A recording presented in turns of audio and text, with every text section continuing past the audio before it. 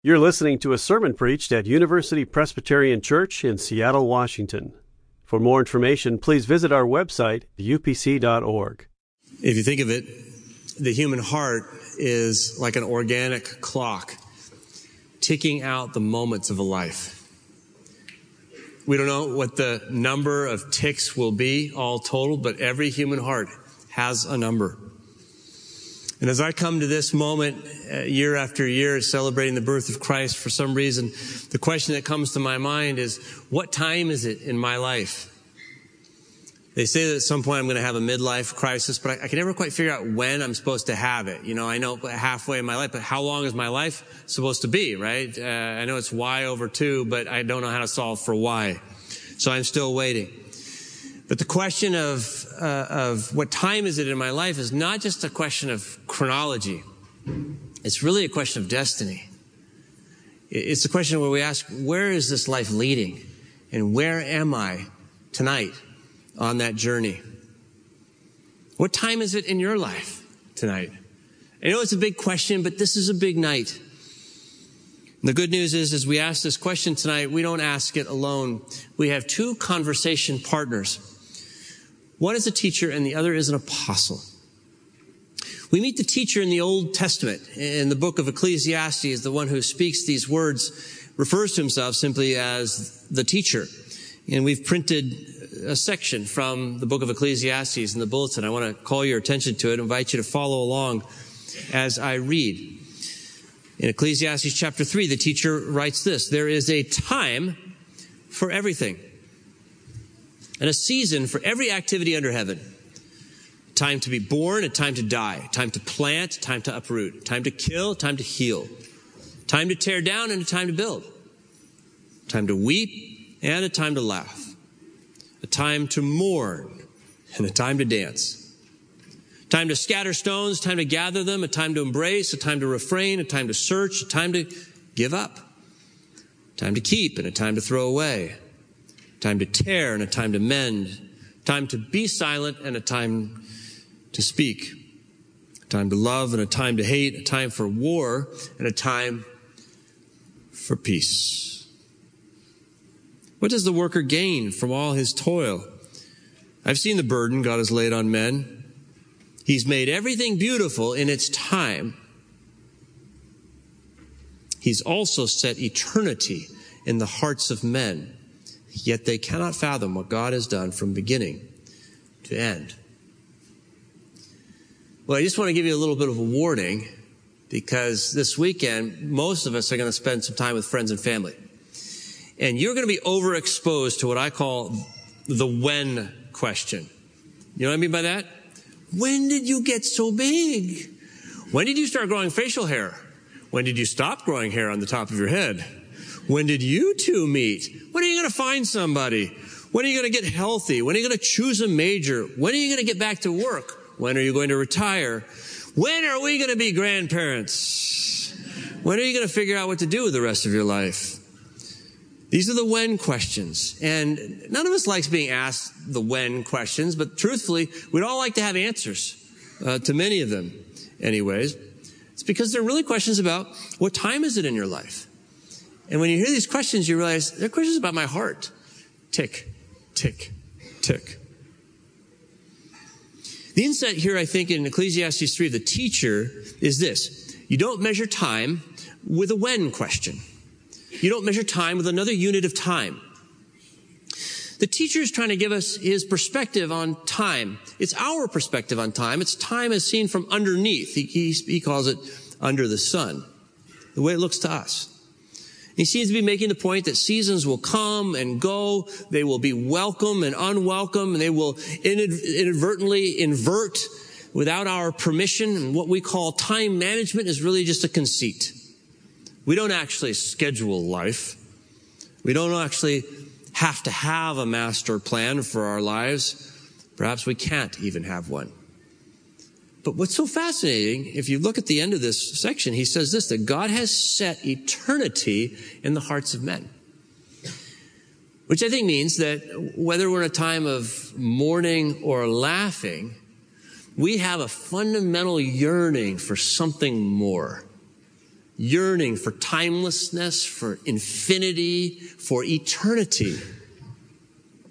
In other words, time isn't measured in minutes, it's measured in meaning. If you can get a perspective on your life and step back, you can put the individual moments of your life into a larger frame, then you have meaning. So to know what time it is in your life, the teacher says, look for meaning. But how? Well, let's ask our other conversation partner, the apostle. He also is wrestling with questions of time. We meet him in the New Testament. His name is Paul. Again, we've printed the text, Galatians chapter 4, verses 4 through 6. Would you please refer to it as I read? The apostle writes, "But when the fullness of time had come, God sent his son, born of a woman, born under the law, in order to redeem those who were under the law, so that we might receive adoption as children. And because you are children, God has sent the Spirit of his Son into our hearts, crying, Abba, Father." I recently saw a New Yorker cartoon. It was an office scene, and there was a steaming time capsule in the background. And a man's future self was reaching around his present self to get to his keyboard. The boss stood in the background with a real surprised look on his face. And what the boss says is, "You invented a time machine to come back and hit reply instead of reply all?" And if you've ever made that mistake, you know how devastating it could be, especially if you're talking about the boss when you hit reply all. But the point, I think, of the cartoon is that there can be one moment, a singular moment, that actually affects all the other moments to follow. Sometimes it could be just a really small thing that happens, like the birth of a child. What the apostle seems to be saying in Galatians chapter 4 is, while you don't measure time with a when question, you can measure it with a who question. You can measure time with relationship. And here he gives us a view of time from above. Notice he says, when the fullness of time had come, God sent his son. It's as time as God sees it. It's as though we get this picture of God hanging over the edge of heaven with one eye on all of human history and another eye on a stopwatch, and he's holding back the Son of God who's so eager to go. And he goes, when the fullness of time, now. And he sends him to be born in human history. The apostle understands that history climaxes with a simple small thing, but a physical birth. But we all tonight are here to imagine this moment when the Son of God wakes up in human arms and opens his eyes for the first time and says, Abba, which is, by the way, it's Aramaic for Papa or Daddy. It's exactly what Jesus would have said to Joseph. And for the first time, he says, Abba, not to the creator of heaven and earth, but to Joseph, a human being. Term of endearment and intimacy. But Paul goes on to suggest that the climax of our personal lives, our personal histories, is not a physical birth, but a spiritual birth. It's when we wake up and open our eyes to our Creator and we say, Abba, because of what God has done in Jesus Christ. The whole story of the Bible is a story of a miraculous birth.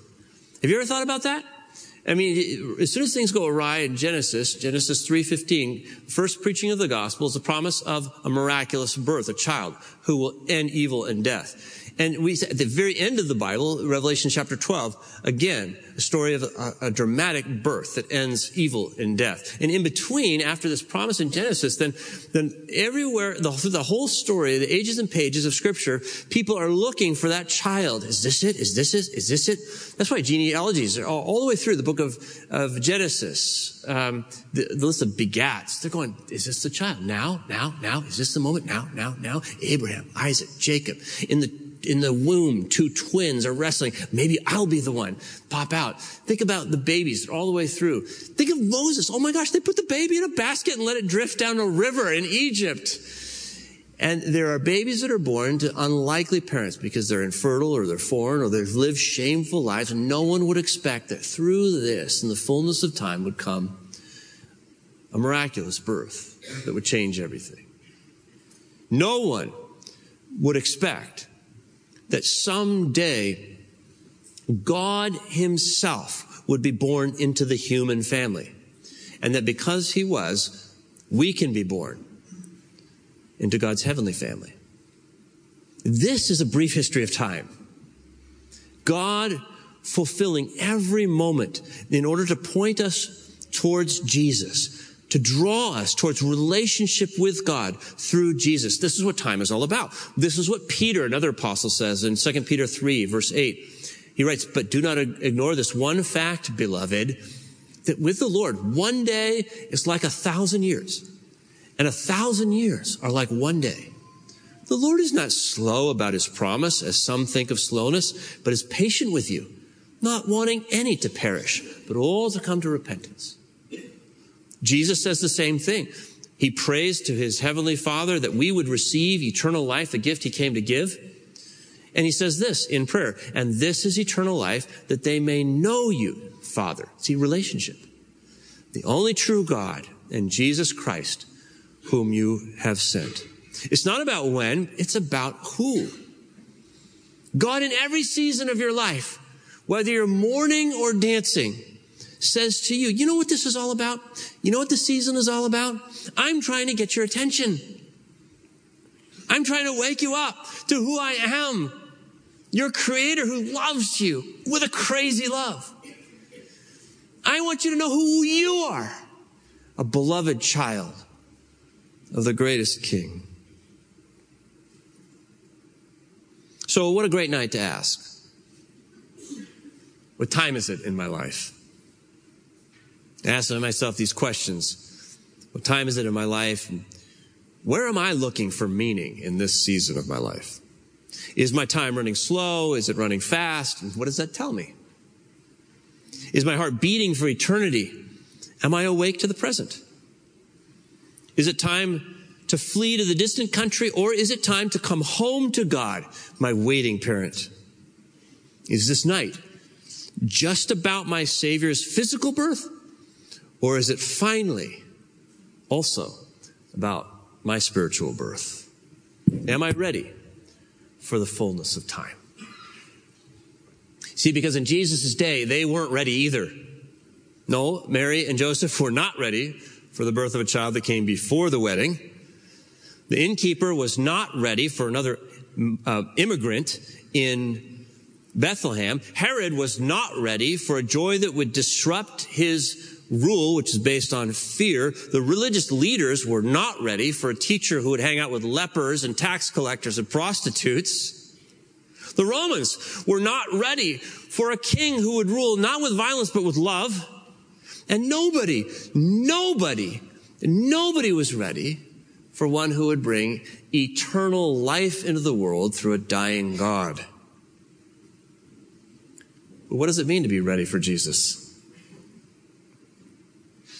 It certainly doesn't mean that to start managing your time, to undo the past, or to control the future. We can't. And besides, that just all returns us to the when question. We start doubling down on when again. No. What does it mean to be ready for Jesus? It means simply to receive the gift of relationship that God brings on this special morning. When the apostle talks, as he does here, about being redeemed and adopted, there's a thought picture. In the first century, it describes the great father of a household who does a very unexpected but generous thing. He buys you off of a slave block. He frees you from every obligation. He moves you into his own house, sets you up in his child's bedroom, gives you his name, all of his privileges, and a full share in his inheritance.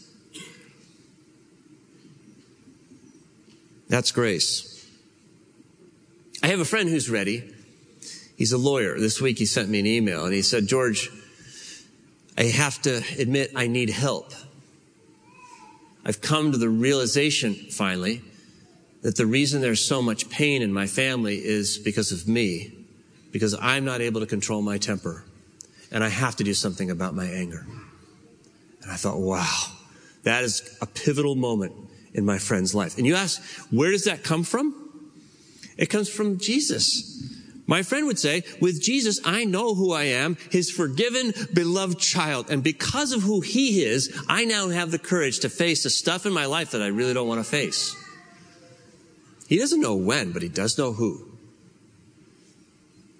I have another friend who's a hospital administrator. 2 weeks ago, he took his family to Disneyland, and he had embroidered on his Mickey Mouse hat, brain tumor tour, because he's running out of time. But as he goes, he is showing extraordinary care for his friends and his family. It's a pivotal moment for him. And if you ask, where does that come from? He would tell you, with Jesus, I know who I am, his forgiven, beloved child. And because of who he is, I have the courage to live with eternity today, right now, and every day. What time is it for you? On a night like tonight, I know that there are many among us who are eager to embrace Jesus. I also know that there are many among us who are reluctant to embrace Jesus. And I think we have something that we might want to say to one another. Maybe you're reluctant tonight, but maybe you're with somebody who's eager. Perhaps that person's sitting right next to you. Maybe you came in here and you looked at that seat and you said, is this seat staved? And someone said, no, but we're praying for it. You know, do you have people like that in your life?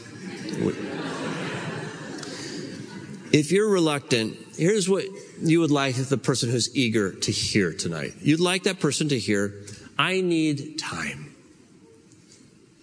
I respect your faith, but I'm searching for meaning in my own life, and I'm searching in my own way, and I need time. I need time to learn who Jesus is, and I need time to wrestle with my questions and with my doubts. And I think to both of you, the apostle would say, God is patient.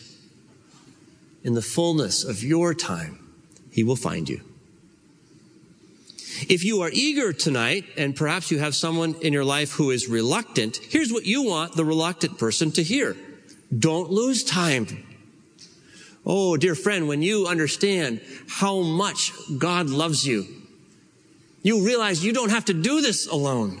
He's with you every step of the way. He desires to fulfill your every desire. You can't do life by yourself and neglect the one who comes to give you abundant life. And I think to both of you, the teacher would say, God is faithful.